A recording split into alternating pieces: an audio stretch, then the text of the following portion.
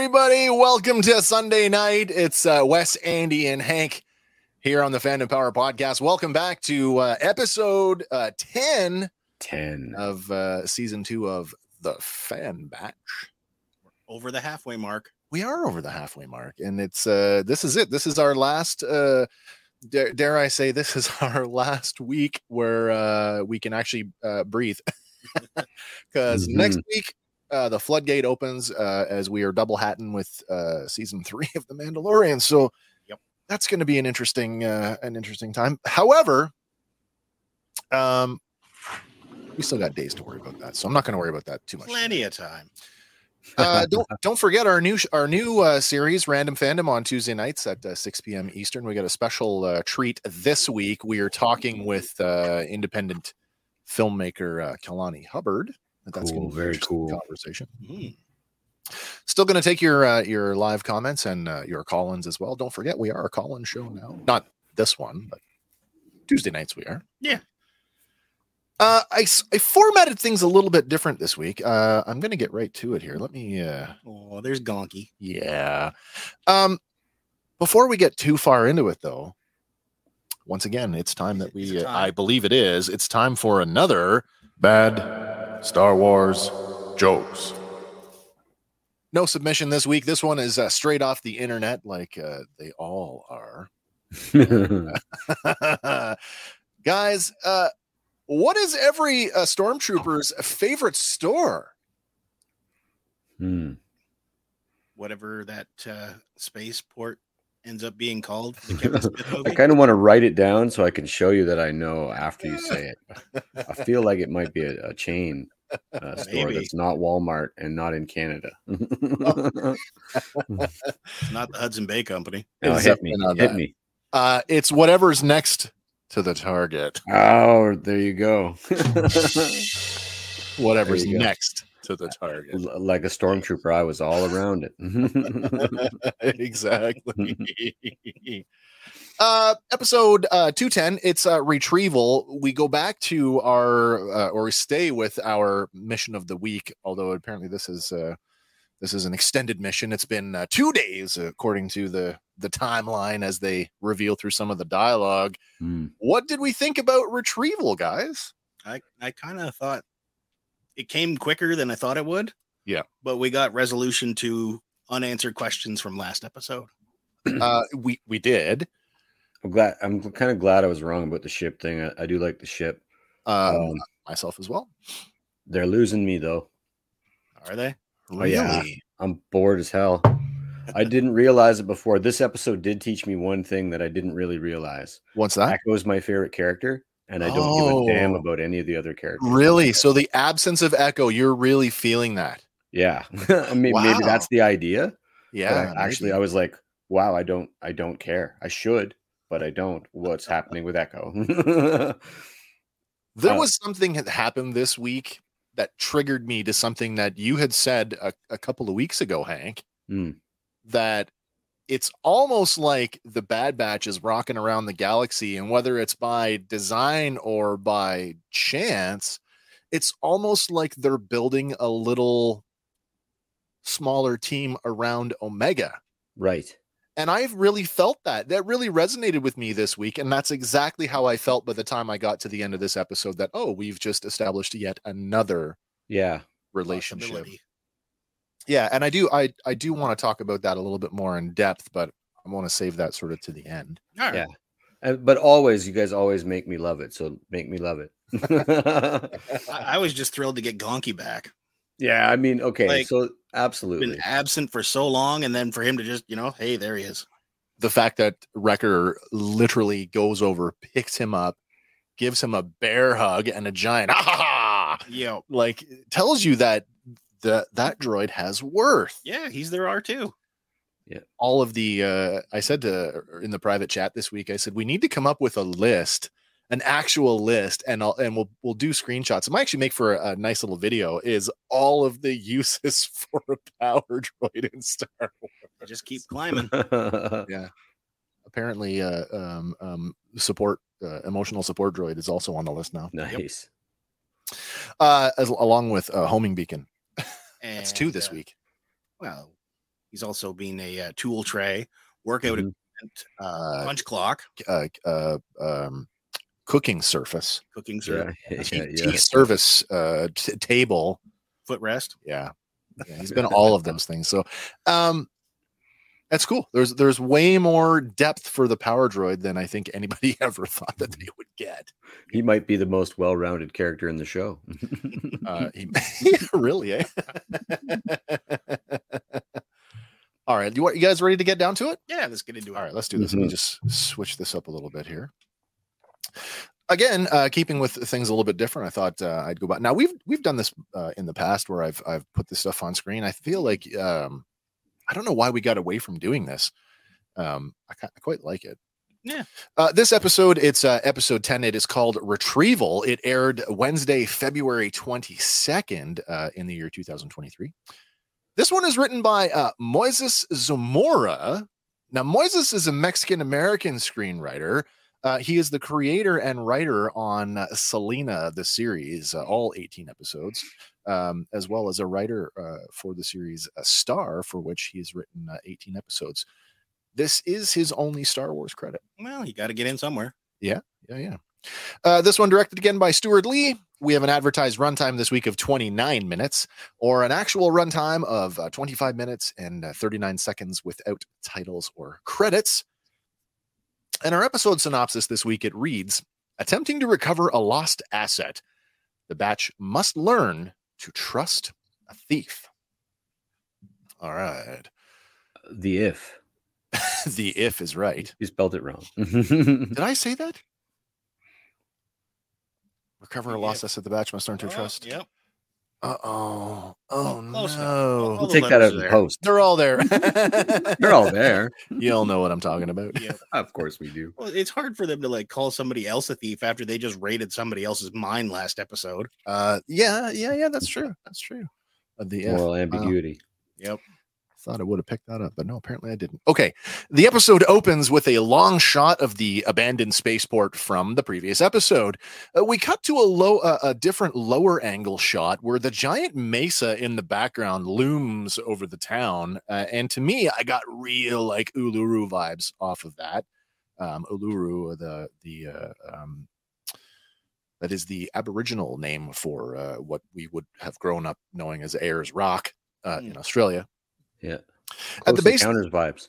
Very much so. Yeah, yes. Yeah. At the base of the communications array they used to contact Sid, Hunter, Tech, and Wrecker work on repairing an old junker of a speeder, while Omega sits off to the side, poring over Tech's scanner. Wrecker lets out a groan as he leans back, exclaiming how he's bored, hot, and starving. It's three faces of Wrecker. It's Wrecker's three emotions: bored, hot, and starving. Hunter reminds him that he told him to preserve his rations. And looking sheepishly at the ground, Wrecker sighs as he says, "Well, I got hungry." While using an improvised hammer, Wrecker bangs on a part of the speeder, and that part immediately falls off the bike. Frustrated, Wrecker, he flops back onto his butt as he protests, "We're wasting our time," and he calls the speeder a heap of junk. He's not wrong. And Tech admits that yes, while it is a piece of junk, with a few repairs, it will be a slightly operational heap of junk.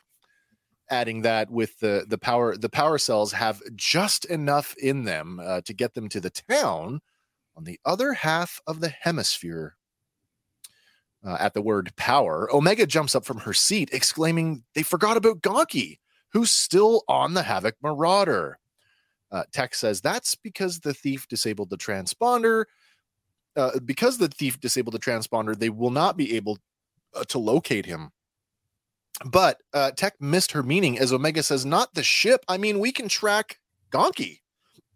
With an air of surprise in his voice, Tech cocks his head towards Omega as he remarks, "Oh, ingenious idea."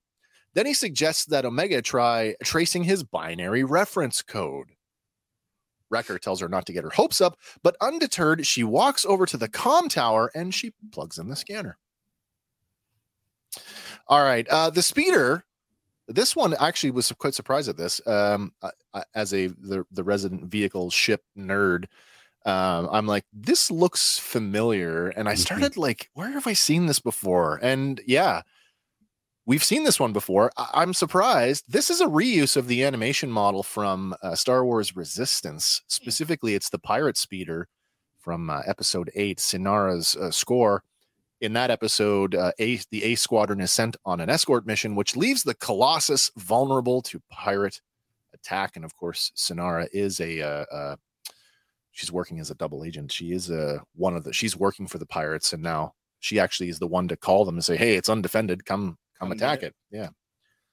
Again, I'm tempted to go back and rewatch Resistance and pay attention this time. Now, I just saw a video that featured the T-85 X-Wing that's featured in that show, and I was like, wow, that's a cool looking ship. Maybe I'll watch a whole show just to see that cool looking the T-80 ship. Which opens it's in the first not the Poe Dameron one, but the next one. The next one, yeah. Right. Yeah. Which is the one that Kaz Xiono is flying at the beginning of the first episode. Right. Now these aren't the same speeders as the ones on the pirate gang on Book of Boba Fett, is it? I don't think so. They could be similar. They all have that similar kind of swoop like yeah. I mean, there's a few differences on these, like from that stock image, and then those ones had more of the like the ape hanger bar, like the chopper, whereas the handlebars are quite forward. Yeah. With a left to right wipe transition, we pick up with the Havoc Marauder now in a low atmospheric flight. Much to my surprise, it appears that whoever stole the ship decided not to take it off world. The ship sways back and forth rather violently while Gonki wobbles up to the cockpit, where the thief is now at the controls and flying it like it's their first time behind the wheel of a car in some farmer's field. Still wearing the respirator, the thief, in a very male voice, tells Gonki to shut up, adding that they're getting annoyed. As the Havoc Marauder descends into a valley, we can see what looks like some kind of mining settlement around the perimeter of a giant open pit mine. Inside, the thief pulls off their helmet and respirator, and we can see it's a teenage boy. Now, the boy pulls out a handheld comlink, and he radios the settlement. "Mako, it's Benny." Speaking gruffly, Mako's deep voice comes back with, "You're late, kid." Benny tells him that his scouting run took longer than expected, but he has something that Mako is going to like, and he asks for the shield to be lowered. It's very Return of the Jedi-ish. Mm-hmm. From a bird's eye view, we watch as the Havoc Marauder floats down inside the huge open pit. Now, there is a massive central tower that takes up about a third of the diameter of the pit, and the ship maneuvers around it, coming to rest on a platform that's jutting out from the pit wall. Another teenager manning a control panel throws a lever nearly as tall as he is, and the platform rotates into the pit wall and is sealed by a massive metal door. Now, this character is Benny Barrow. Now, Benny Barrow is making his first appearance here. He's voiced by voice actor Yuri Lowenthal, who has over 780 acting credits. This might be the most accomplished voice actor we've ever spoken about. Now, while he has worked on other Star Wars properties like The Old Republic, Rogue One, The Last Jedi, Solo, and Jedi Fallen Order, all of those roles were as additional voices. Now, Benny Barrow is just his second credited Star Wars role, the first one being the animated version of Rebel Y-Wing pilot Dutch Vander, also known as Gold Leader. Now, that was in Star Wars Rebels. But Yuri has been the voice of Ben Tennyson of Ben 10 fame since the 2004 Ben 10 Alien Force for a total of 183 episodes. And I'm almost certain that they're doing the same thing here that they did with the racing episode, where we had Sonic the Hedgehog being our droid racer. We now have Ben 10 as Benny. I feel that's an intentional... I just call him Benny as a nod to Ben 10. I've got some more nods for this character later on, but I'm going to save those. All right. Getting up from the pilot's seat, Benny spots a partially eaten ration bar on the floor of the cockpit. Now, going wide-eyed, he practically jumps on it, wipes the dust off the bar, and wastes no time scoffing it down. Ugh. Happy to have some food in his stomach, Benny smiles widely as Gonky watches while squawking and chattering at him. That's a pretty good indication of sort of yeah. Dude's like excited about a granola bar, a half-eaten granola bar at that. Yeah.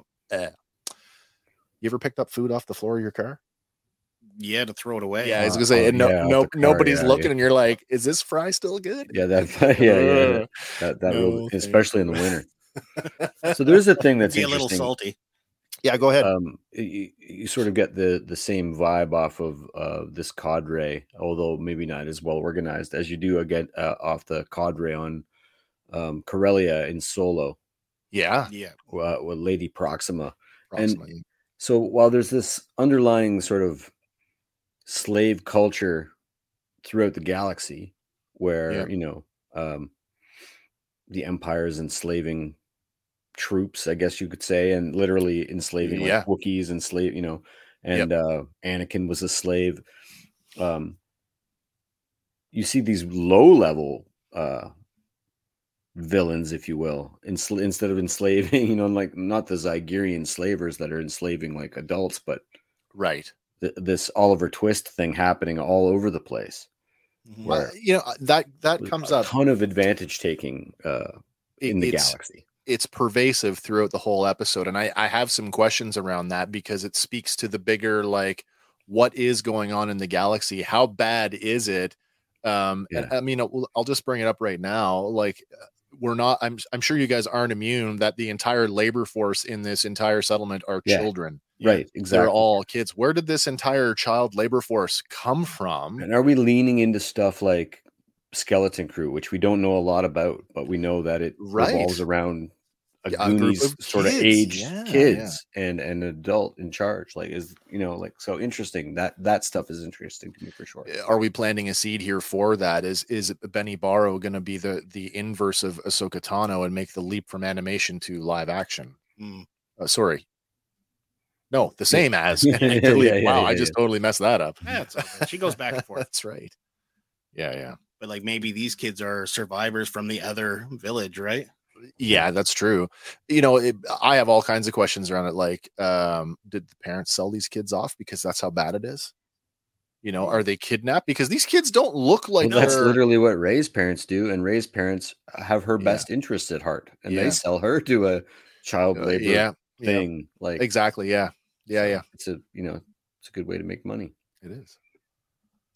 Well, at the edge of the hangar, a hatchway slides open and a humanoid alien on a cane limps in, escorted by droid guards, as well as some other teenage boys. This is Mako. Now, one of Mako's arms is a crude cybernetic prosthetic that terminates in a 4-pronged claw. Earlier this week, I saw some people making the analogy that he looks like Azog. Azog the Defiler from the Hobbit trilogy. We finally know where Echo's device came from now. Yeah, really. I was gonna say that too. Right here. Are they going to take a souvenir and give it to Echo? Here, have a new attachment. As the camera pans up to his face, we can see that he has a long, pointy, and swept back ears and a ridged forehead plating that give him this sort of armadillo humanoid look. Mako's droid guards carry what look like metal clubs, even though Descriptive Audio Guy calls them blasters in this scene. Descriptive Audio Guy. It can be multi-purpose. Descriptive Audio Guy again. Mako to me looks like if you told an AI to draw a warrior Yoda. Oh yeah, I guess so. I see, classic fantasy tropes. I do see an orc, an armored orc. Heavy. Yeah, with the turtle shell kind of forehead. Yeah, very much so. Now, the half dozen teenagers, all dressed in miners' outfits that accompany him, are all unarmed. Benny walks down the boarding ramp of the Havoc Marauder, guiding his light speeder bike with one hand, and he walks over to Mako. Taking in the sight of the ship, now in front of him. Mako tells Benny that when he said he had something for him, he wasn't expecting this. Proud of himself, Benny tells Mako that he stole it from some amateurs that were poking around the old mines in the Northern Territory. I might regret calling them amateurs by the end of this. He did take them, though, pretty easily. Did. Ignoring the boy, Mako walks past him and up the boarding ramp to take a look inside. Turning, he says, miners don't travel in ships like this, and it looks like it's been specially modified. And he says it could attract the wrong kind of attention. I think it's fair to say wrong kind of attention is Imperial. I would gather. Or anything that would mess with what he's got going on here. Yeah. A rival organization. Yeah. That begs the question, is this under the radar of the Mining Guild? Maybe. Probably. Because you'd figure the Mining Guild would have at least some rule structure set in place. You would to appear on the level. Yeah. I would think so. And having an all-child labor force is probably not on the no. It's not part of it. Especially considering what they're mining here. Exactly. They gave it to us straight last episode. This is not to be played with. Right. You're not just hacking coal out of there. Yeah. Well, tapping Benny on the shoulder with his cybernetic arm, he says, are you trying to cause trouble for me after I've been so good to you? Wide-eyed and afraid, Benny pleads with him. No, Mako, honest. I thought you could make some money off it. That's all. I swear. Poking the boy in the chest with his prosthetic, he tells Benny that he believes him, but he'll have to sell it off piece by piece just to be safe. Clearly seeking praise and approval for his theft of the ship, Benny asks if this puts him in the running for the top earner of the cycle. And that's an important detail. That's going to come back around a couple of times. Mm-hmm. Using his cybernetic arm, Mako lifts the boy's chin and tells him, we'll have to see, Benny. We'll have to see. But he does tell him that he did a good job. And as a show of gratitude, Mako tells Benny that he can keep Gonky as a reward. As Mako goes to walk away, Benny asks, what about water rations? And he adds that he was out scouting for 4 rotations. Now, we understand a rotation to be 1 revolution of the planet you're on. We just have no idea how long a rotation on this planet is. So was that days, weeks? Who knows? Yeah. Long enough that the kid needs water. Mako stops and turns around to face Benny. Taking out a canteen, he says, right you are. He then unscrews the cap from the canteen, and Benny reaches for it.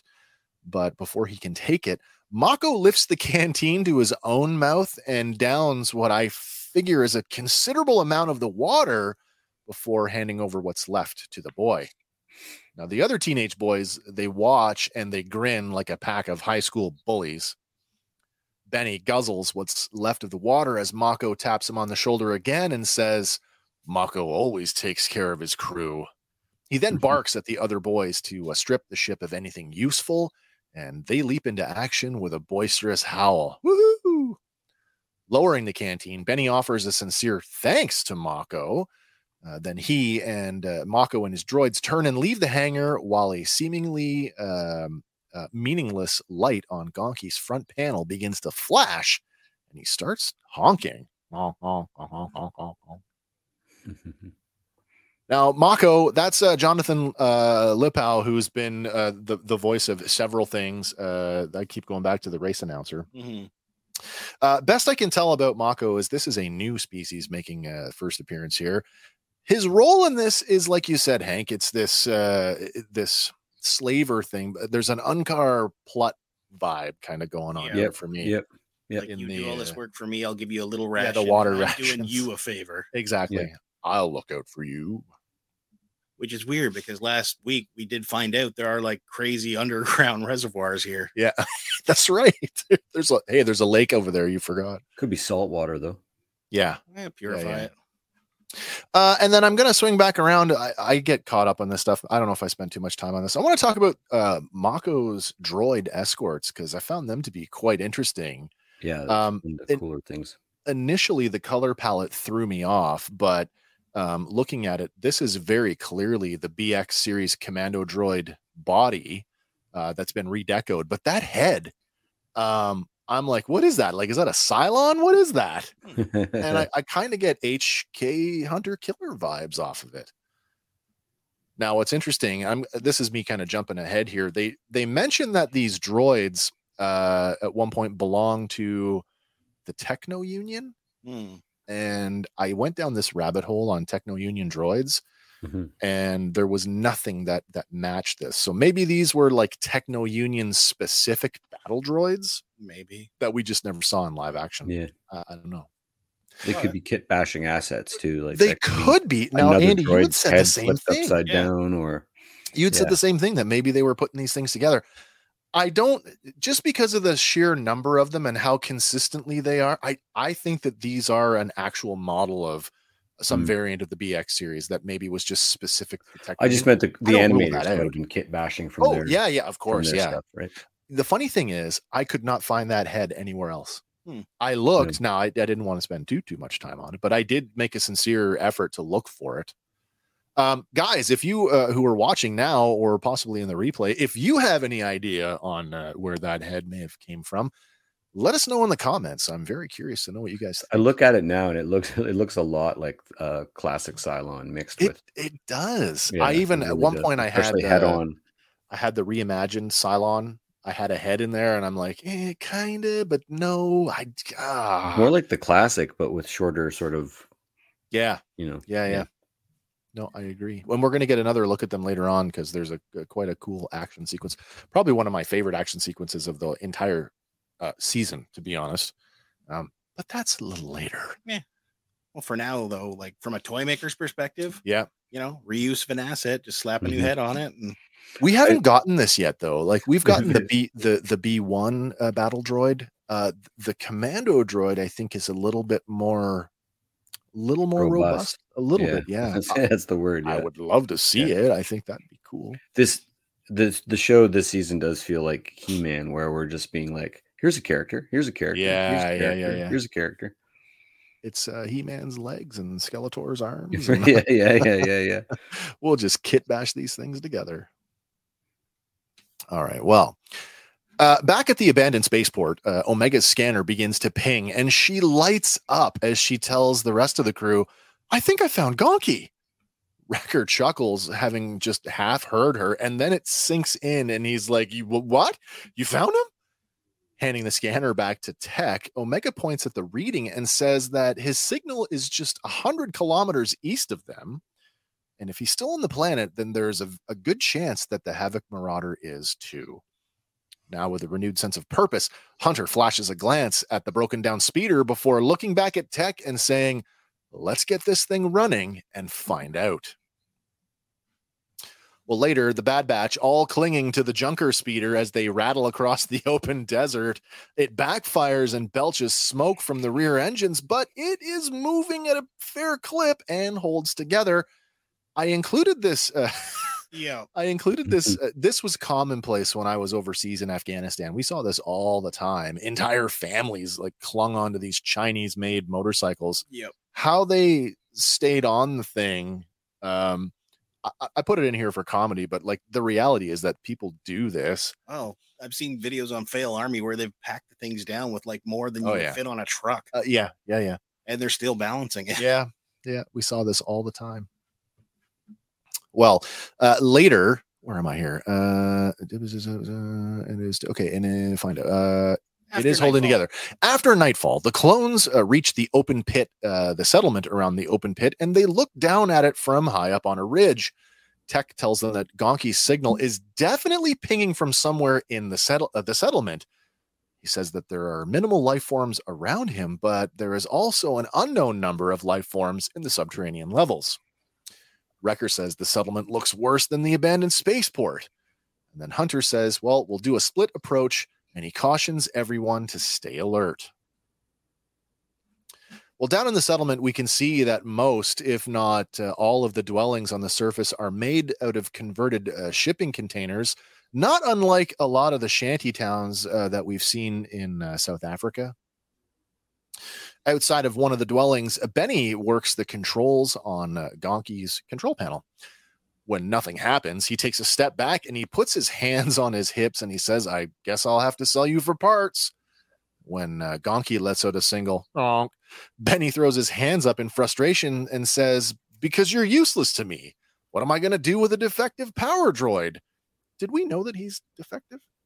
I don't think he's fully defective. I didn't think so either. I thought he was probably still just not cooperating. That could be too. Well, then a voice from behind Benny says, that's our defective power droid.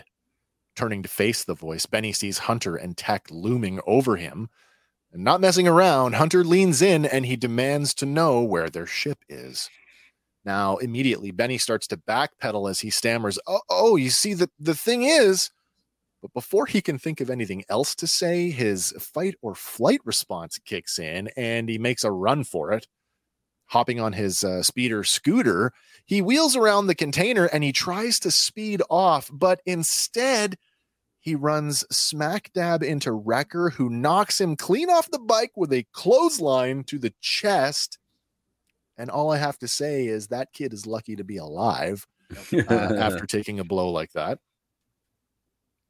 But Benny is still very motivated, and rolling up to his feet, he tries to scramble away.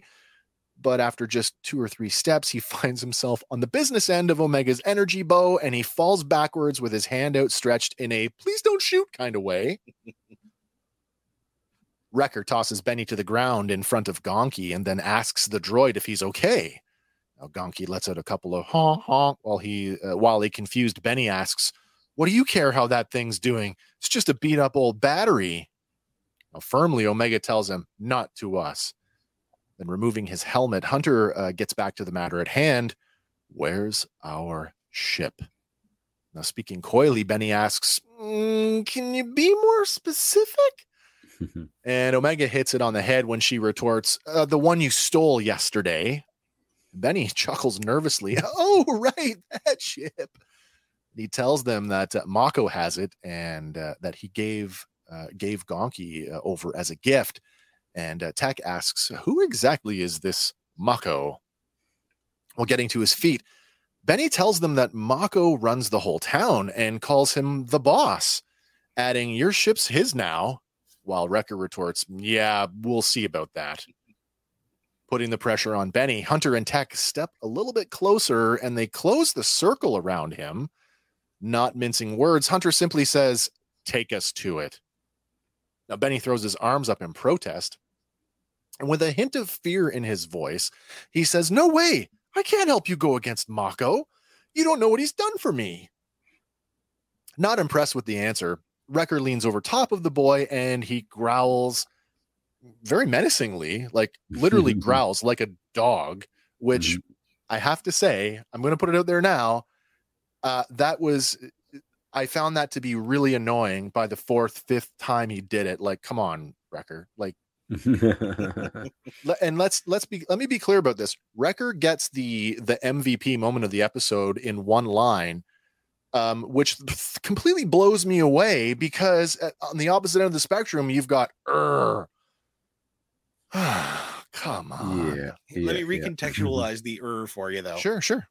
This is a kid's show. Yeah. And this moment is Benny is like more afraid of Mako, but that Gur is saying, you might be afraid of him, but we'll kill you. I get it. If you don't take us to our ship. If you're afraid of him, you should be more afraid of me. Yeah, basically. That's fair. I'll give you that one. Yeah. I'll give you that one. Because you can't really say that to a kid in a kid's show.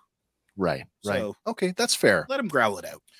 All right. Well, that's enough to get Benny to cave in as he says, all right. I can show you where your ship is. But if you get caught, you don't know me. So something that a underworld person would say, a low-level underworldling. Yeah. Later for now, but I might switch on you later. Later on, Benny leads the batch down to the edge of the mining pit. As they sit and observe the approach to the mine, Benny tells them that the Techno Union ran the mine before the end of the war.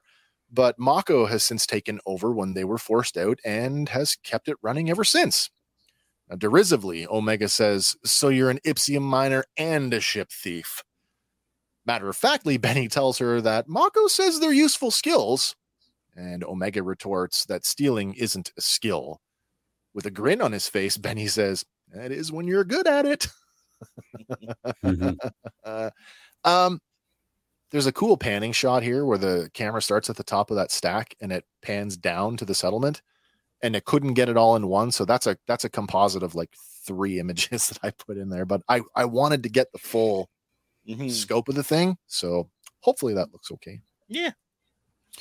All right. Pulling out his scanner, Tech shows a hollow image of the mining complex. Now he says that the central portal, the big pit, is ray shielded, and that all of the subterranean entrances appear to be guarded in shifts. Well, not worried about those details, Wrecker shrugs it off with we've stormed tougher strongholds than that in this season, as a matter of fact. But Benny has a different assessment as he points out that they can't just go in using blasters because there's a good chance that they'll blow up the mine and pretty much kill everyone if they miss. And he implores them to cut their losses. Well, then Wrecker lets out another intimidating growl, and Benny cowers from him. Well, looking closer at the hollow image, Tech says there's still one covert entry point. And then the image flickers and it shifts to a close-up of the large smokestack at the center of the pit. Tech points at the actual stack just as a blast of high-pressure steam vents out over several seconds. Continuing his explanation, he tells them there is a lower access hatch inside the stack, and if they time it correctly, they can rappel down in between exhaust cycles. Hunter asks exactly how long the window is between cycles, and Tech tells him that it's just 60 seconds. Confidently, Omega blurts out, "Plenty of time." Gonk now, in 60 seconds. Gonk in 60 seconds. That's good. Now, Benny, on the other hand, doesn't share that enthusiasm, and he says that getting cooked alive was not on his agenda, and he wishes them good luck, and he turns to leave like he's just going to walk away. I brought you. Now, bye. No, Hunter grabs him by the shoulder and stops him. Menacingly, he says to Benny, "You can go when we have our ship back." Now, staring back at Hunter, Benny's expression twists up into a fearful grimace. So he's definitely got the fear thing working against him anyway. Yep. Well, later on, the crew, along with Benny, they reach the top of the stack. They've climbed a ladder. Hunter coils a rope while Wrecker looks down on the shantytown. Suddenly aware of his fear of heights, he lets out a, "Oh boy," and he moves back from the edge. Now, as the crew make their preparations to rappel into the stack, now Benny tries the old slip away again, but is immediately stopped by Wrecker, who grabs him by the shoulder. Now, Hunter secures a grappling hook to the platform that they're standing on, and Tech tells him, "On my mark." Well, just then, the stack erupts with another gout of steam. Cowering below the lip of the stack, Benny says, "This is a very bad idea." Then Tech's scanner beeps, and Tech calls out, "Now." While throwing the loose end of the rope down into the stack, Hunter jumps up onto the lip, and without hesitation, he falls forward, running down the inner wall of the glowing stack in an Aussie-style rappel, and it is one of the most beautiful shots in the episode. Yeah. Suddenly, a droid steps out from the maintenance hatch and walks out onto the grating, forcing Hunter to halt his descent. While back at the top of the stack, Wrecker whispers to Tech, chiding him, "You said it was unguarded." And Tech tells him, "Well, it was at the time."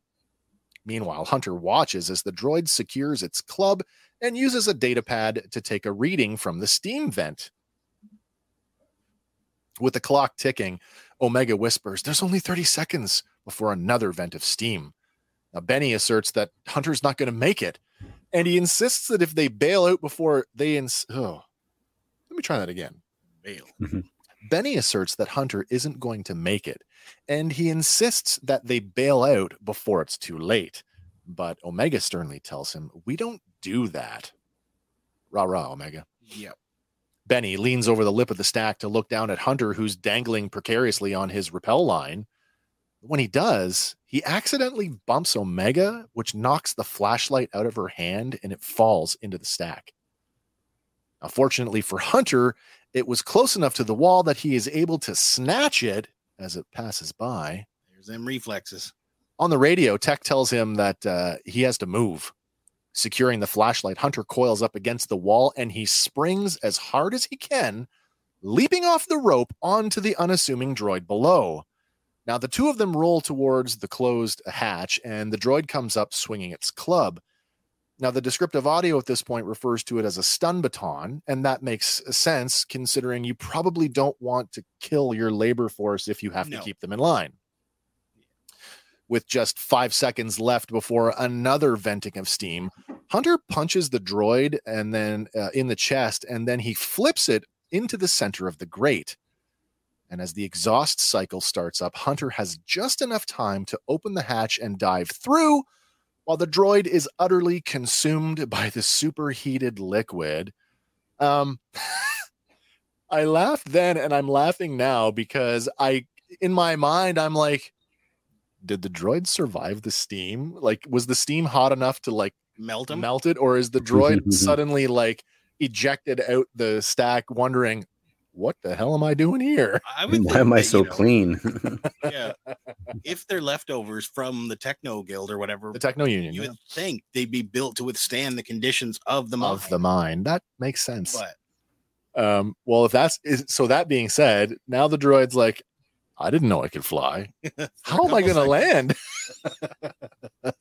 That would probably do him in. Falling with style. The things that happen off camera, right? Like there's a side story there.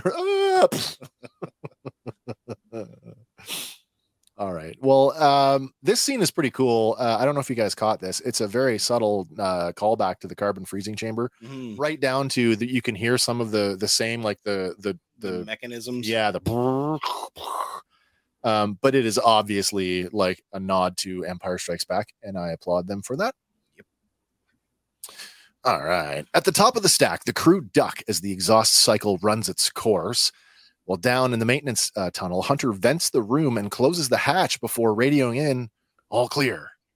At the top of the stack, Benny lowers his arms from cowering at the steam as he meekly says, "You definitely aren't Ipsium miners." Standing over him, Omega points at him as she says, "Nope, you stole the wrong ship." It was in that moment he knew. Oh yeah. Well, I mean, look at it. She like gives him the point, like, you did the wrong thing. One by one, the crew slide down a rope line and they link up with Hunter. Benny then leads them to another platform that overlooks the central tower. And Benny motions for the crew to be quiet. And they all look up to see several suspension bridges leading into the central tower. Now, each one of them is filled with a long line of workers slowly moving across the bridge while more droid guards armed with stun batons watch over them. Tech remarks that the conditions of the mine are less than ideal, and Benny tells him it's because the Ipsium has degraded, adding that Mako had to lower wages just to keep this mine running. Then optimistically, he says, at least we're still working, and Omega, she frowns at that sentiment.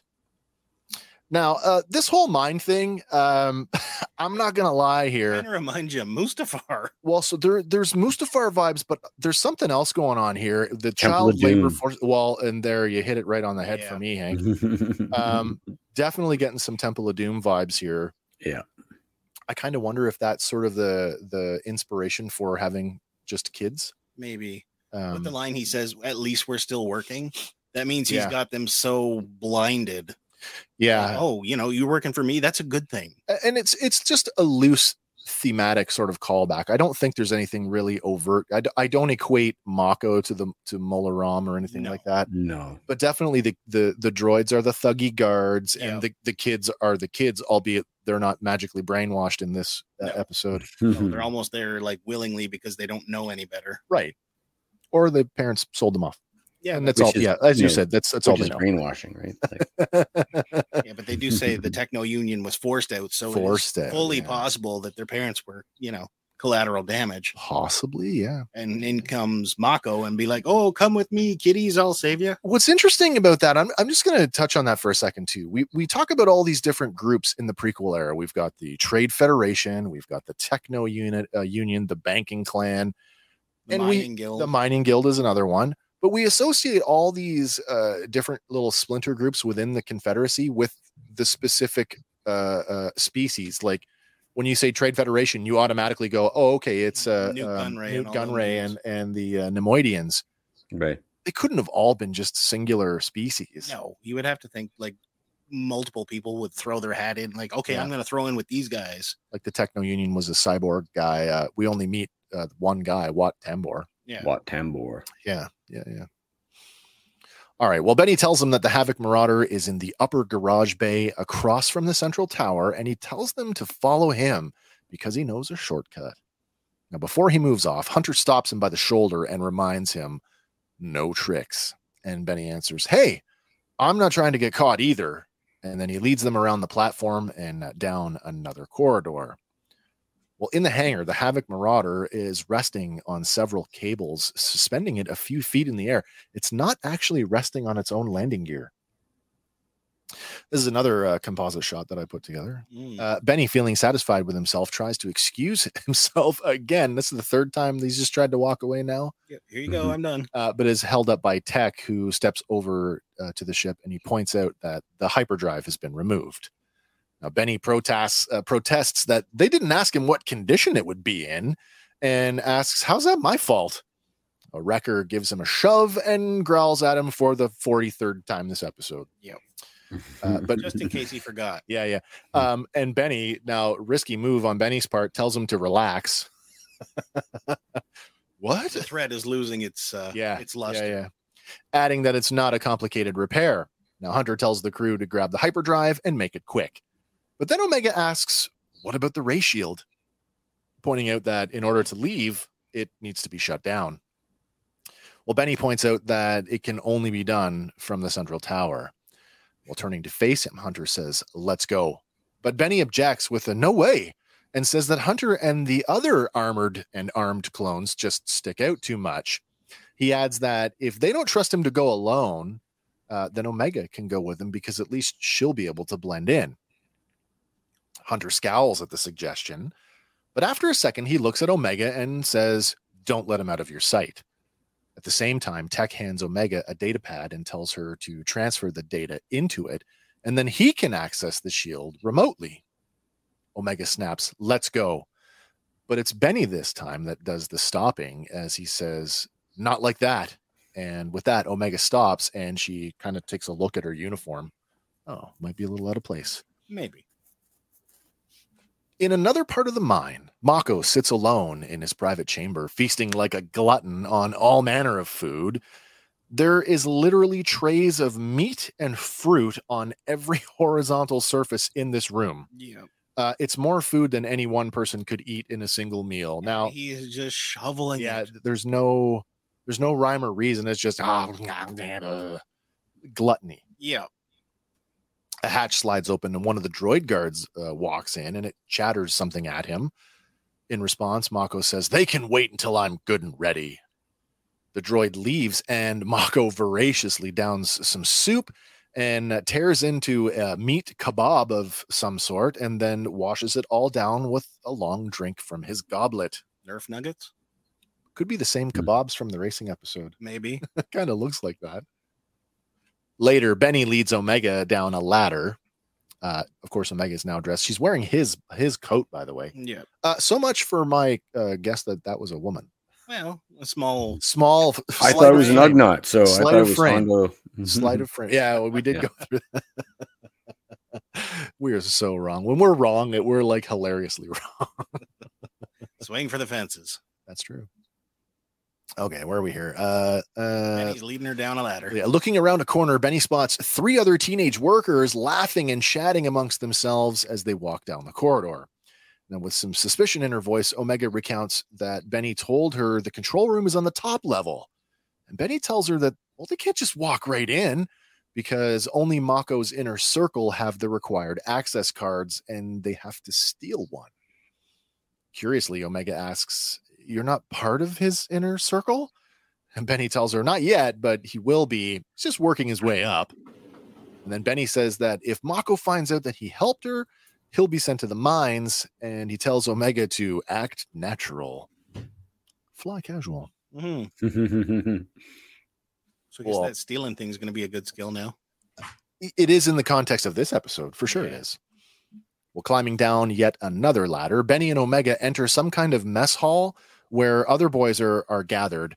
Two of them are seated at a nearby table playing some kind of a table game using hexagonal chips. One of the boys with a very striking facial tattoo smirks as he says, "We were just talking about you, Benny. Where you been?" Well, sitting down beside the boy, Benny answers, "Here and there," while Omega sits down at the table next to them and watches. Now, continuing, the boy says, "Bet you think the ship you stole let me try that again. Continuing, the boy says, "Bet you think the ship you scored for Mako will make you the top earner this round?" Looking down, Benny spots the access card that they need sticking out of the boy's pocket. And Benny answers, "Why not? You can't expect to win every time." And the boy chuckles as he picks up one of the gaming pieces. And then looking at Benny, he slaps the gaming piece down on the table and he says, "Can't I?" And it's not just a metaphor either, because slapping that chip down is the winning move to the game that he was playing. And he slides the giant stack of winnings chips toward him while his opponent just hangs his head in disappointment. It's a very cocky move. It's there's a Lando Han thing there. Flexing in front of him. Well, this character, his name is Drake, is played by voice actor Alex Lee. Now, Alex has just over 100 acting credits. Most of them are video games and anime. His most recent work is on the English language version of Rent-A-Girlfriend, where he plays the character Kazuya. Now, he also plays James Woo in the 2020 video game Marvel's Avengers. Now, Drake is his very first Star Wars role. Cool. Well, just then the door slides open and in walks Mako, escorted by 4 of his droid guards. Using his cybernetic arm, he wipes the schmutz off his mouth. Benny whispers to Omega, "That's Mako." And getting up from the table, Drake blurts out, "About time, I'm starving."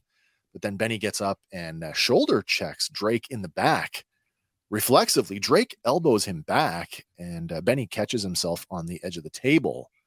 Then, seeing that everyone has left the room, he flashes Drake's access card that he just swiped, and he says, "See, it's a skill."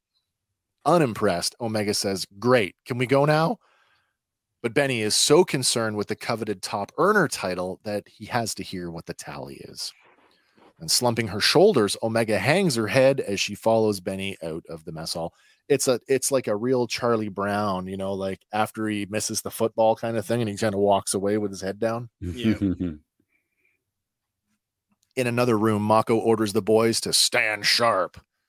Once the commotion dies down, he launches into his speech about how it's been a lean season and they've all had to make sacrifices. Continuing, he says that while some of the boys have been working hard this quarter, some continue to fall short, but he always takes care of those who earn. Now, the boys all lean in as Mako begins to announce who the top earner is. And judging by the look in Benny's eye, you can tell that he thinks he's got it locked up. But then Mako points and he shouts, "Drake!" Drake grins and holds his arms out and leans back in a "who, me?" kind of way. And then he walks forward to receive his just reward, while an angry Benny mutters under his breath, "You gotta be kidding me."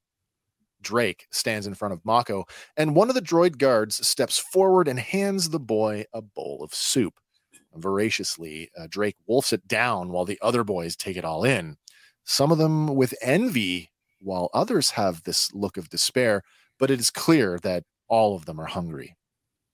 But the blows keep coming as Mako tells the group that rations are low, and that means that the boys now have to work harder and longer if they're going to survive. Concluding the galaxy's worst motivational speech ever, Mako tells the boy that he won't let them starve.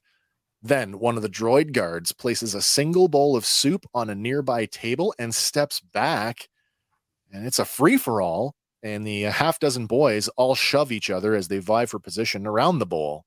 Mako just chuckles at the sight, and then he and the droids leave, while Benny and Omega stare at the mob competing for a bowl of soup.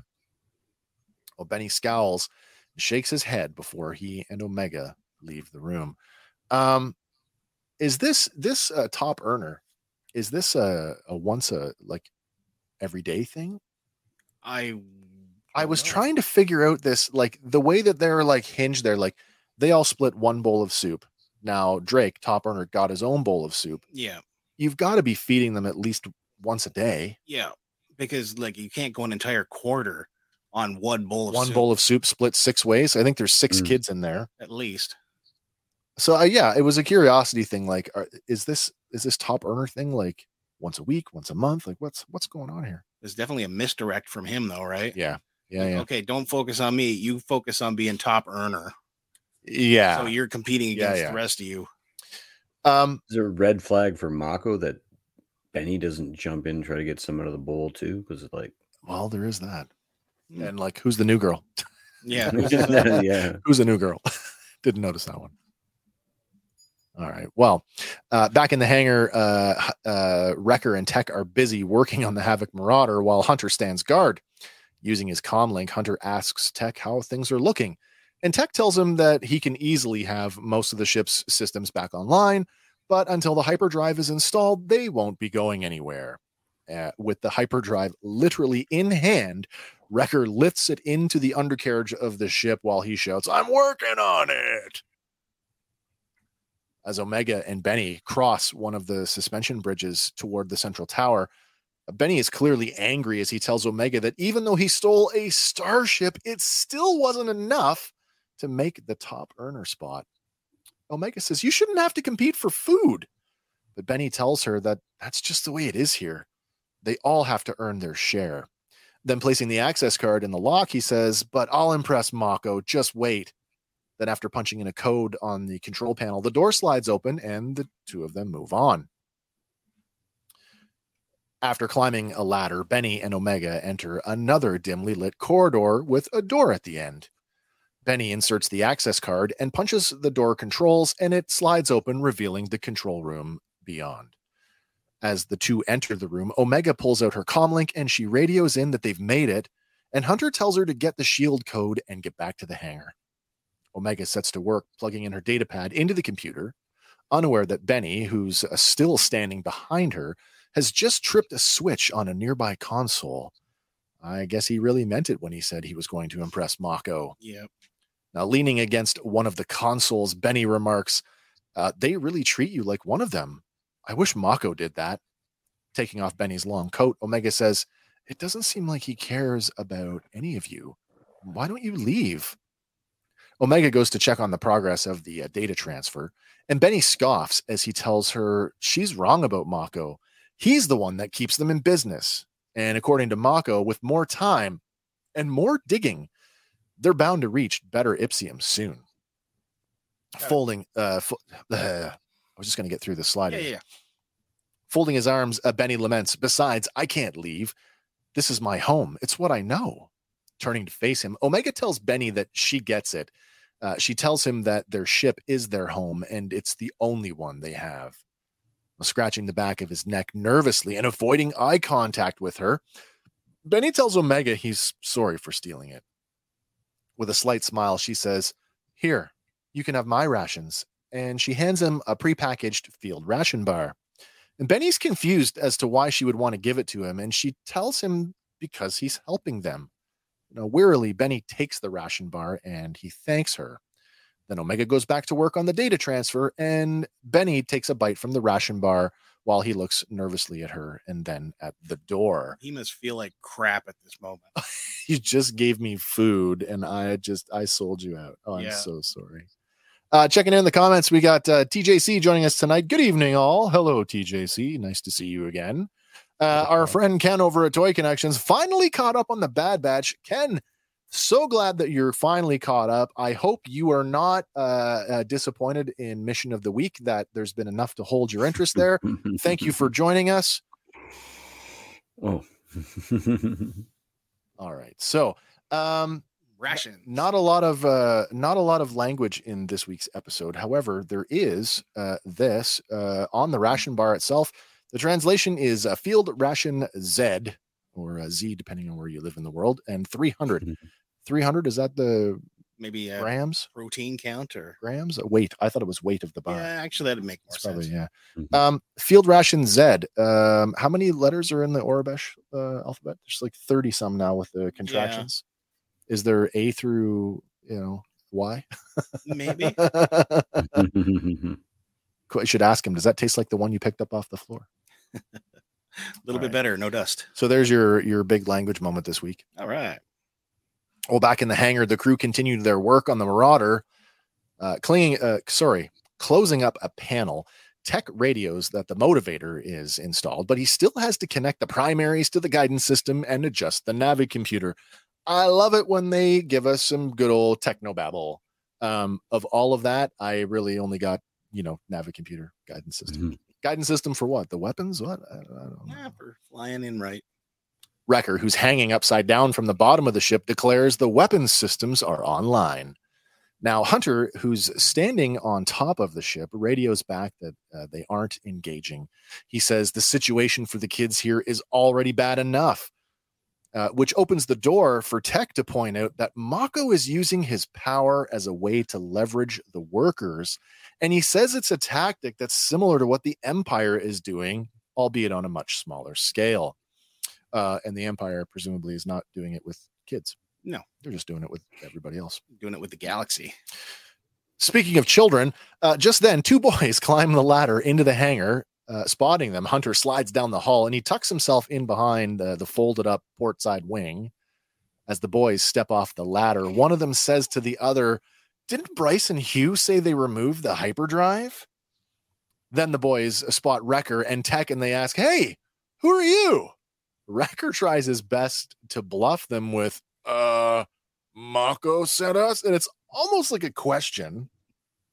The boys look at each other and the boy on the ladder, he just kind of shrugs his shoulders. Then Hunter jumps down to the deck. With both hands outstretched, he slowly walks towards them, trying to keep the situation from escalating. He calmly says, "Easy, we're just here for our ship." But the boys won't have it, and they slide down the ladder. Immediately, Hunter bolts after them, yelling for Tech and Wrecker to get the engines online as he chases them down the ladder. Now, back in the control room, Benny asks Omega, "Any luck with the shield code?" And she tells him, "Not yet. Most of the data is just Mako's profit reports." How convenient. Mm-hmm. Then something catches Omega's eye, and she says, "I thought you said the Ipsium here is degraded." When Benny tells her it is, she says, "Not according to this." And she hands him the data pad still connected to the computer. Suddenly, the door panel starts beeping. Wide-eyed, Benny yanks the cable out of the computer and he hides the data pad behind his back. Shocked, Omega looks at Benny before the door slides open and Mako limps in, escorted by two droid guards. Chuckling, Mako exclaims, "My thief caught another thief." Omega flashes an angry look at Benny, and he sheepishly just looks down at her. Mako then praises Benny and tells him he's impressed. Holding up his cybernetic arm, he spins his clawed hand and brandishes at Omega and asks, "Where are the others?" In a downtrodden voice, Benny says they're in the hangar garage, and then turns to Omega and says, "I'm sorry, I had to."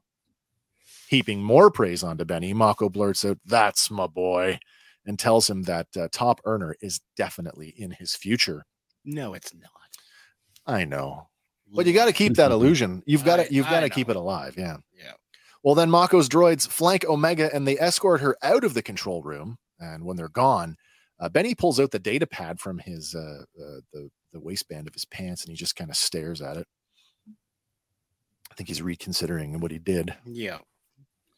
At the bottom of the mining complex, Hunter exits a door at a full run, stopping to look around for the two boys that he was chasing. They're nowhere to be seen.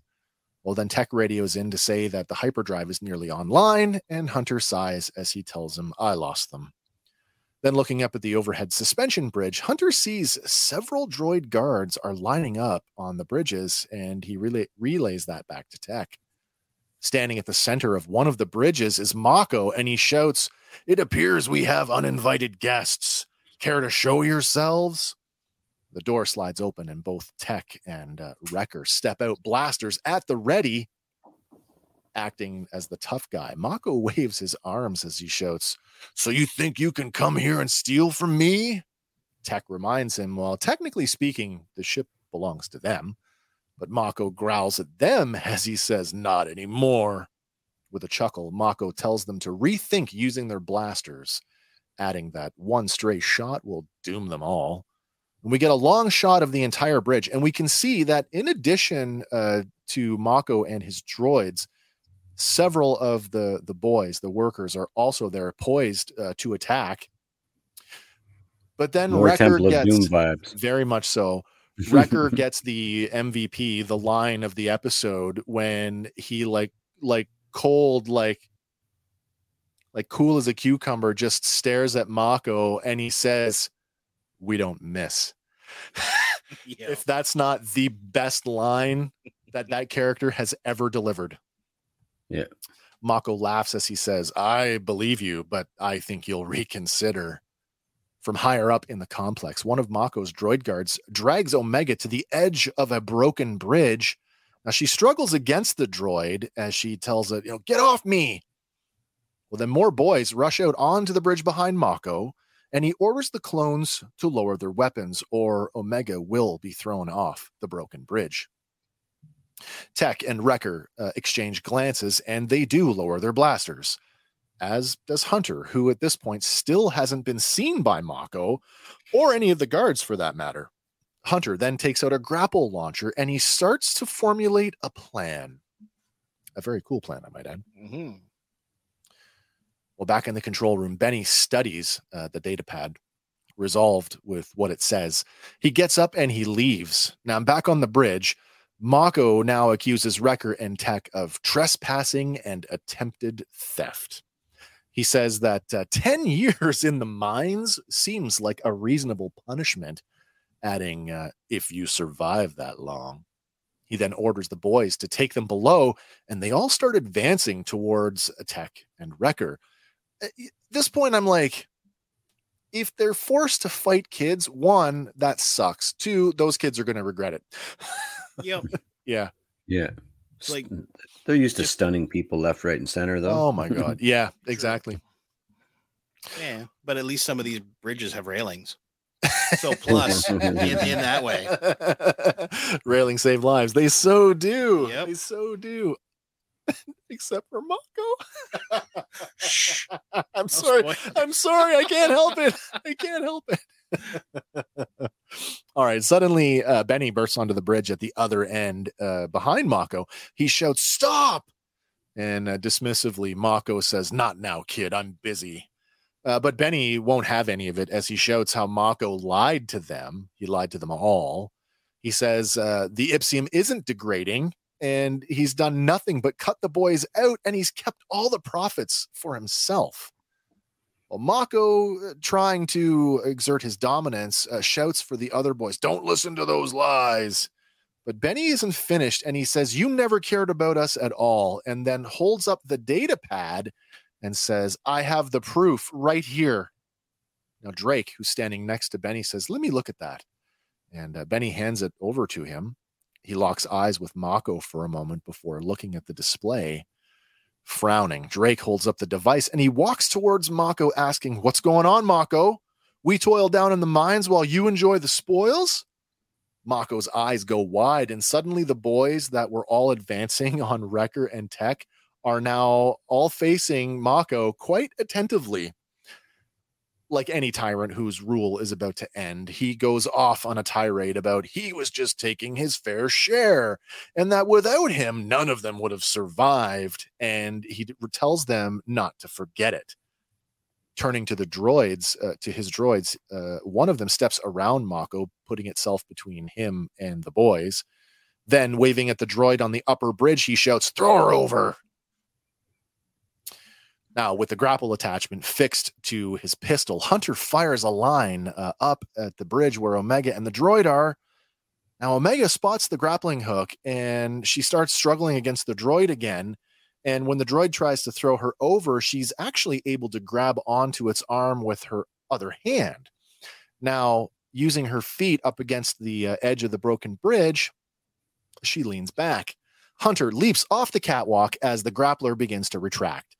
Then, seeing him in mid-flight, Omega grabs hold of the droid with both arms, leans back again over the edge, and she pushes hard with her legs, flipping both the droid and herself into the ether.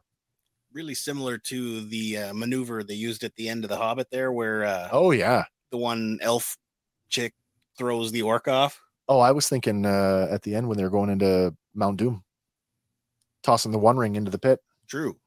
I mean, that's Gollum right there. Yeah, that's true too. Kind of a mix. A bit, yeah. With a twist. Yeah. As the droid falls uncontrollably toward the molten lava, Omega reaches out for Hunter and miraculously makes the catch as he zips past. Lifting her up, Omega clambers onto Hunter's back, and they both scramble back up onto the broken bridge. Now, this is so cool. This might be the most impressive action shot of the entire series. And if it's not a Spider-Man Mary Jane thing, I don't know what is. And I say that because Yuri Lowenthal, our voice of Benny, is also the voice of Spider-Man in the 2018 PlayStation exclusive. Nice. So again, is this an intentional thing, or did it just happen to? It just happens. I feel like that's an intentional thing, but and it looks amazing. I'm not gonna lie. That as far as Hunter's fatherly role, he just saved his kid. I think of all of we made the superhero analogy before. Yeah. If this is not superheroism or superhero actions personified, I don't know what is. Great sequence though. Absolutely loved it. Okay, so on the lower bridge, the boys begin to advance on Mako from both sides. With the droid guards flanking him, he defiantly shouts, "No one's going to take what belongs to me." And he then orders the droids to take care of them all. The droids activate their stun batons, but before they can do anything, two very precise blaster bolts streak out, striking both of them in the head, and they fall over lifeless. Looking back at Wrecker and Tech, Mako sees, in fact, they don't miss. And now, with nothing between him and the boys, Mako chokes up on his cane, brandishing it like a club, and he spins his claw hand as he says, "I'll deal with you myself." But Mako is all blather as he swings his cane wildly. So wildly, in fact, that he overdoes it and literally spins himself off balance, falling over the railing without actually hitting anyone or anything. Fortunately, the cane catches the railing and prevents his fall. And then suddenly Benny is there and he's reaching out for Mako, shouting at him, "Grab my hand." And Mako does with his clawed prosthetic. He hooks it into Benny's hand and Benny grunts in pain as Mako shouts, "You never should have crossed me. Never should have crossed me, kid." And he flashes a wicked smile as he tries to pull Benny over the railing with him. But then Drake is there and Drake grabs hold of Benny and Mako loses his grip on both Benny's hand and the cane, and just like his droid guard, he falls into the molten lava. Benny grimaces and watches Mako fall out of sight, and you can tell that somewhere in there, he really did want to believe that Mako was a better man. Yeah, but he wasn't just using them. No, he really wanted to believe that. I think he did anyway. Yeah. Well, his whole life has been this, right? Yeah. No, exactly. Well, then Tech and Wrecker step forward as Benny and Drake stand there with the other boys. Back in the hangar, the rotating platform with the Havoc Marauder is now swung open, and Tech goes over the ship as they prepare to leave.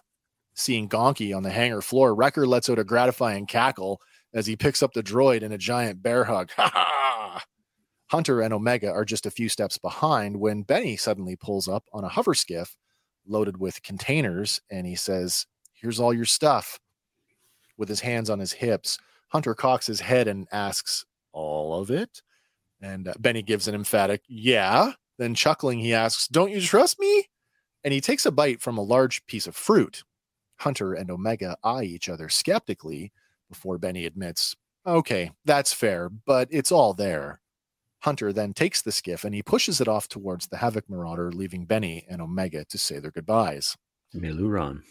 She asks him, "What will you do now?" And he tells her that he supposes they'll just hang around and keep mining the Ipsium because that's all they know. Omega tells him it's a big galaxy and he can be whatever he wants to be and he doesn't have to stay there. But Benny tells her that it really isn't so bad. And now that Mako's gone, all the boys will be getting an equal share of the profits now. From off in the distance, we can hear Drake call out to Benny to tell him that it's chow time. And Benny lifts his hand and he nods in acknowledgement. Then turning back to Omega, he thanks her for showing him the truth, adding, "If you ever need a thief, I owe you." Tossing the fruit up and then catching it again, Benny smiles at Omega and then he heads off. Omega stands there with her hand on her chin in thought. So Tech approaches and asks, "What is it?" I actually love the delivery here. I know we've talked a lot about Tech, especially the Tech-centric episodes and their development, but his choice of wording here, like he doesn't use the, what do you say, what's your issue, or what's, you know, he doesn't do the what's your malfunction, soldier. He stops for a second and then stutters for a second. What is it? Like he's really trying to emote. Yeah, to connect with her. That's a nice piece of development there. Yeah. While turning to face her brother, Omega says the Empire isn't the only threat in the galaxy. Now, they've seen so many people just like Mako, and Tech answers that while that's unfortunately true, he also points out that there are many people like them in the galaxy as well. Foreshadowing? Maybe. I hope so. Well, the two of them look over to see Wrecker now holding his Tuca doll, and then Tech puts a hand on Omega's shoulder, and he says, "And that is something." Hank, you just said Melu run. Yeah. I counter that it is not a Melu run. Ooh.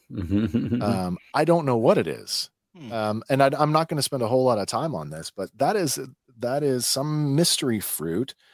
I wondered if it was maybe like, I don't know. It looks like the pear a bit, like a big version of that. That apple, force pear. I don't know. That is the pear from Attack of the Clones. Yeah. And the apple that Rey is eating in The Force Awakens is a real species of apple with some weird, the description says it's actually some particular species of broccoli that they've stuffed in the top to give it that little tree look on top. I don't know what this is. I don't think it's a Melu run, but I don't know what it is. It's definitely got a stem and it's definitely got leaves, but the Melu run, both in animation and in live action, are covered in spikes. Yeah. And this is a lump with knobs. The lump with it's corn. It's got the juice. The most beautiful thing. Now there's going to be a bunch of people out there that are going to listen to this or watch this and go, "What the hell are they talking about?" These guys are on the edge. It's corn. All right. Well, with everyone on board, the Havoc Marauders' engines roar to life, and the ship lifts off from the platform and flies out of the mining pit, headed for space. And at that point, we fade to black. And that is episode 10. So that being said, I want to keep the conversation rolling here, and I want to come back around to that. Are they working towards this future team? Like, is there going to be a time when I need to call in a bunch of favors and I'm going to call them all in at once? Maybe. So I put this slide together. I'm calling it Team Omega. And I put the question to you guys. Who do we think, if that is in fact what they're building towards, who do we think could be on Team Omega? I hazard to say that after the events of this episode, especially with the IOU, Benny is for sure a strong contender. There's another reason why he's a strong contender, and not just because they gave him that line, "I owe you." It's very subtle. This character has a last name. Does he? Benny Baru. He is fully named in the credits, although his last name is never spoken. Would you go through the effort to name this character completely if they were just a one-off? You're never going to see them again. No. So, Gunji is another obvious one. I threw Drake in there because if you're getting Benny, you might get Drake. You might get Drake. The Rafa sisters even. Well, and so you've got Trace and Rafa, the Martez sisters. Now they are that puts us one step away from Rex and whatever Rex is doing. I think that might actually be a bit of a stretch, but I've included them there because we only see them communicate with Rex by holo, which still leaves them far enough away that they could do something with her. It's true. I would say Fee is a more likely candidate to be one of her. I know she's older, but like, you know, even the mentor leader of the cadre. Oh, maybe. I will have to say, like, you know, like, because Andy, you said it before, this is a kid's show. So what I really hope is that kids are watching it and not just 40, 50-year-old guys with beards like us. Because I feel like we're straying really, really close to just stamping Star Wars in a rock, and we're accepting everything they give us. I really like. But I've said that right from the beginning. You could put Star Wars on a rock, and I'll look at it. Yeah, but I mean, now that we're faced with it, I'm kind of like, oh, like I really hope, because I don't understand also the wisdom of putting this up parallel with the Mando, because I'll barely be able to pay attention once that starts. It's going to be that I agree. That's going to be a tough. I don't want to say tough pill to swallow. I mean, I've always been a champion for more Star Wars is more Star Wars. Good, bad, ugly, or otherwise. Unless this is like they did with, you know. So I was a huge sort of proponent last season, and even, you know, in general, I'm like,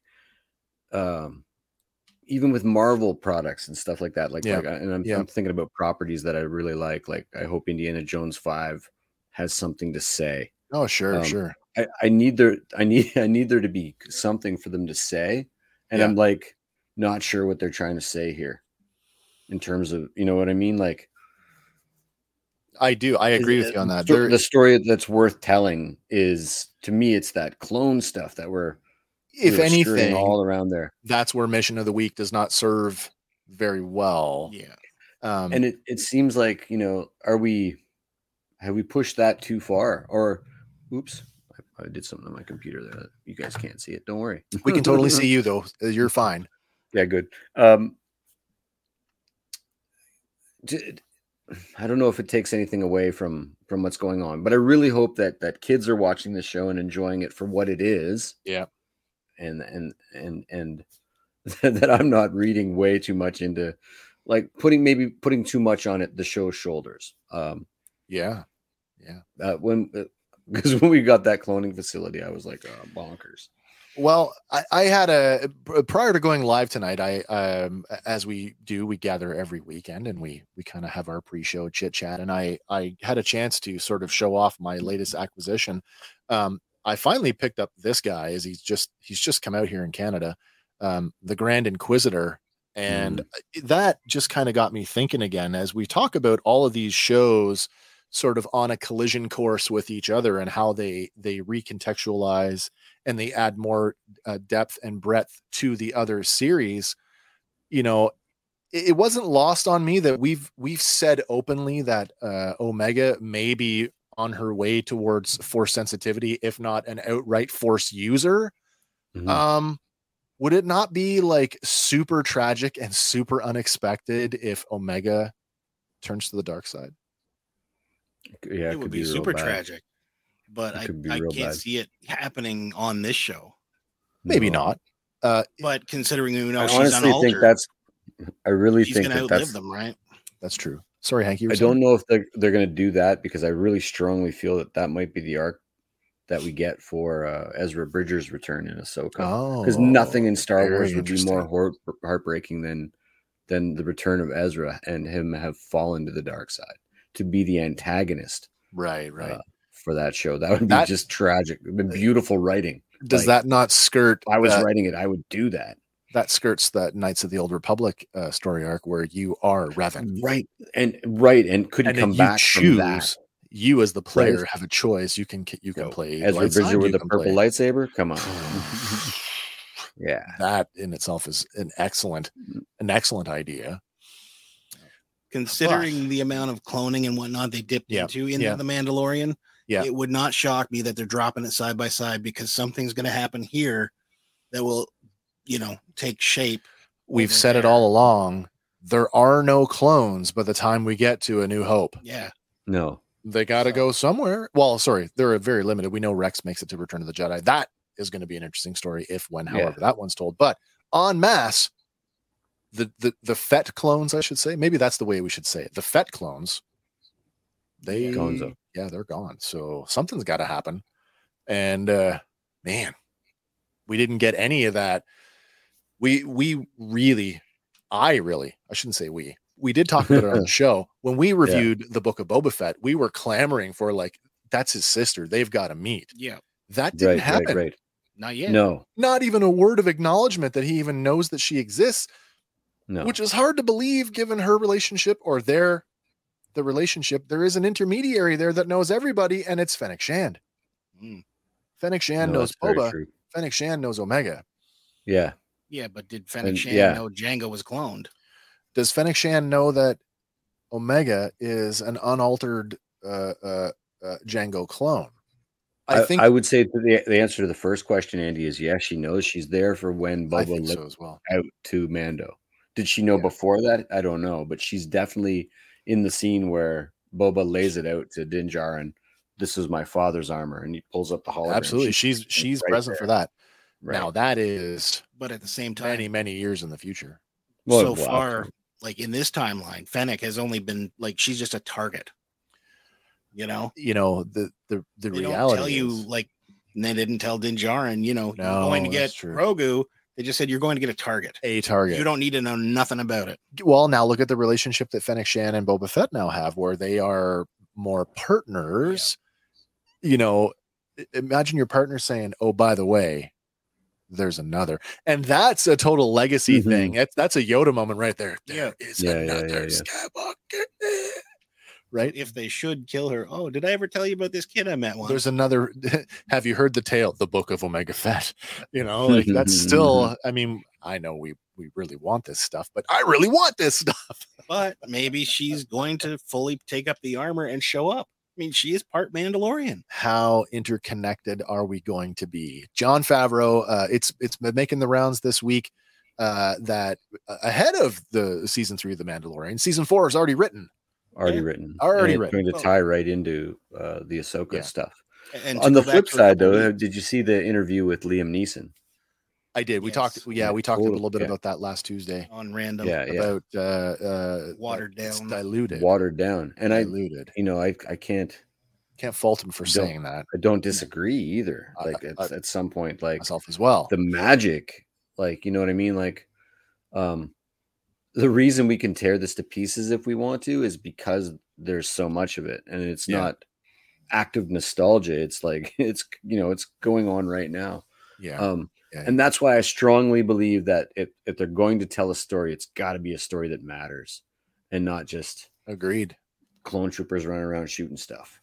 So I hope we're headed in the right direction here. There was an underlying message in this episode. Yeah, go for it. Like when Benny's like, oh, what do you give a crap about Gongi for? He's just a defective droid. And they're like, not to us. Yeah. And that borders on that whole droid rights. And that also ties into the other line. They really treat you like you're one of them. Yeah. So there is that. And to circle back one more time, you had said in that cover, the alternate cover to the thing where they showed all the Mandalorian helmets. Oh, yeah. There were some unidentified lady helmets. Yeah. So maybe she's sought out her Mandalorian roots. Maybe. Wouldn't that be something? Because like she's going to find, well, if she doesn't already know the base of her genome, she's going to find out. I hope so. Because like I really do. Once she finds that out, she'd be like, oh, wait, that's where we came from? Maybe I should explore that history. She doesn't have the connection to Jango like Boba did. No. Boba legitimately had the father-son relationship for presumably the first 10 years of his life. Yeah. Right? I mean, he's 10 years old when Jango's killed in Attack of the Clones. Yeah. Ish. Omega doesn't have that. So, but if like a kid who's been adopted, would she be curious enough to seek out a potential sibling? Maybe. Like if we get to that Mount Tantis episode at the end of Bad Batch. Yeah. And is it Nala Se that got spared? I can't. It's not Nala Se. It's the other one. It's Lama another. Yeah. Lama Su is the former prime minister. But suppose they get there and they just lay it on her like, oh yeah, you came from this line. Yeah. Doug says she knows, as well as she knew about the chip. Yeah, the inhibitor chip. Is that what we're going on? Yeah, but at the time, it wasn't anything nefarious. It was just, hey, we got to put this in. From her perspective, right? Yeah. Not that it was this insidious plan to thing slay the Jedi. Yeah. Interesting.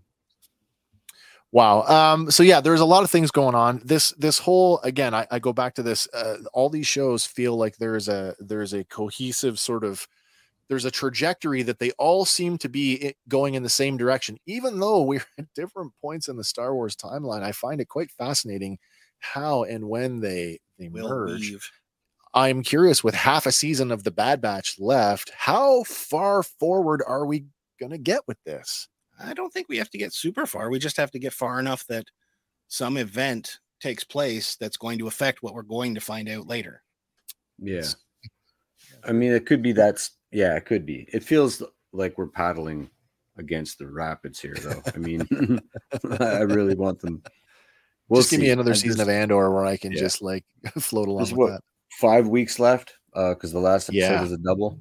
Yep. I really hope that it's not all saved for just a finale. No. Well, yeah, there is that. What's next week? Next week is got another weird. Oh my gosh, I should have looked this up. Should have had this ahead of time. What is next week? I will say this though: they are very lucky that the ship got stolen by who it did, because they definitely did not have the drive of the Jawas to strip that ship. No, they didn't. It was so small. Like, we stole the ship and we get it back the next episode. Yeah, it's not like what's the purpose of that?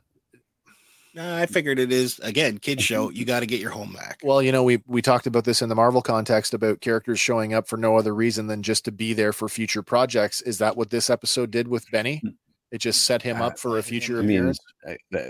Yeah, could be. Nothing's by accident. And I really hope we don't start doing commercials for what's next. Yeah, really. Star Wars, because Marvel.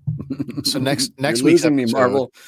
Next week's episode is titled Metamorphosis, and I mean that just the name Metamorphosis implies some change, some transformation, perhaps, of something. So that's going to be an interesting one to chew on. And we get the first episode of The Mandalorian. So yeah, my gosh, are you guys ready for a whole lot more Phantom Power come these next few weeks? Sure. I'm going to be frazzled every week. We're going to be able to do 3 episodes a week and then the one that's 4. Like, I guess the live one is almost 0 prep, but that's true. So Tuesday nights are usually have been relatively more relaxed, much more relaxed. It's a little different this week. Like I said, if you haven't tuned in to our new show on Tuesday nights at 6 p.m. Eastern, it's Random Fandom, or Tuesday Night Random Fandom, as we've been calling it. Where we talk about sort of the news, the entertainment news of the past week and the headlines that caught our attention. And anything else that comes up. Those headlines, they're your headlines. So if you guys have entertainment news, whether it's movies, TV, toys, celebrities, what have you, we want to hear from you. So you can always hit us up in the comments right here on YouTube and Facebook. You can call us at our custom WhatsApp link, which is in the description of all of our videos now. It's embedded on the YouTube channel as well as our Facebook page. This week we'll be talking to Kehlani Hubbard, independent filmmaker, who's going to be talking about his new project called Sky Hoshi Anime Girl, where we will get to show the trailer. With permission to show the trailer, we're going to do that. Oh, very cool. Yeah, that's what's happening on Tuesday. Keep your eyes peeled to our social channels so we can keep you up to date with how we're going to roll out the double episode next week. We're still not 100% locked in whether it's going to be a double Sunday or a Sunday Monday or how that's going to work. But we will have all the details for you on our social channels as soon as we've got that pinned down. Guys, is there anything you want to close on before we wrap it up for the night? I think that covers it. Yeah, I think so as well. Droids matter. They do matter. I like this episode. Mission of the week is working for me. Maybe it's because it's been sort of my affection for Star Trek, especially now that Star Trek is back. Although Picard is episodic. Yeah. Mission of the week. I'm okay with it. We do need something to get us back on track, though, with the larger picture. Metamorphosis sounds like it could be a big one, but you never know. We've misinterpreted titles before. We'll just have to wait and see. We could be losing Sid. Awesome. That is unresolved, isn't it? It is very big and unresolved. She needs a slap in the face anyway, metaphorically speaking. Yeah. But we know she's going to lose when the Empire takes hold, right? So. Yeah. Or, one of her rivals. Yeah, anyway. true. Guys, that's it. I hope you guys had a great time, as good a time as we had bringing it to you. Stay tuned, as there will be more. But for Fandom Power, everybody, my name is Wes. I'm Andy. I'm Hank's Tooth. We'll catch you on the next one, guys. Bye for now. See you guys. Same batch time. Same batch channel. Come on, let's work to the bone, bone, bone. Hey guys, thanks for listening to Fandom Power. Be sure to like us on Facebook and follow us on Instagram and Twitter. Stay tuned for our next episode where we'll be talking about another one of your favorite fandoms.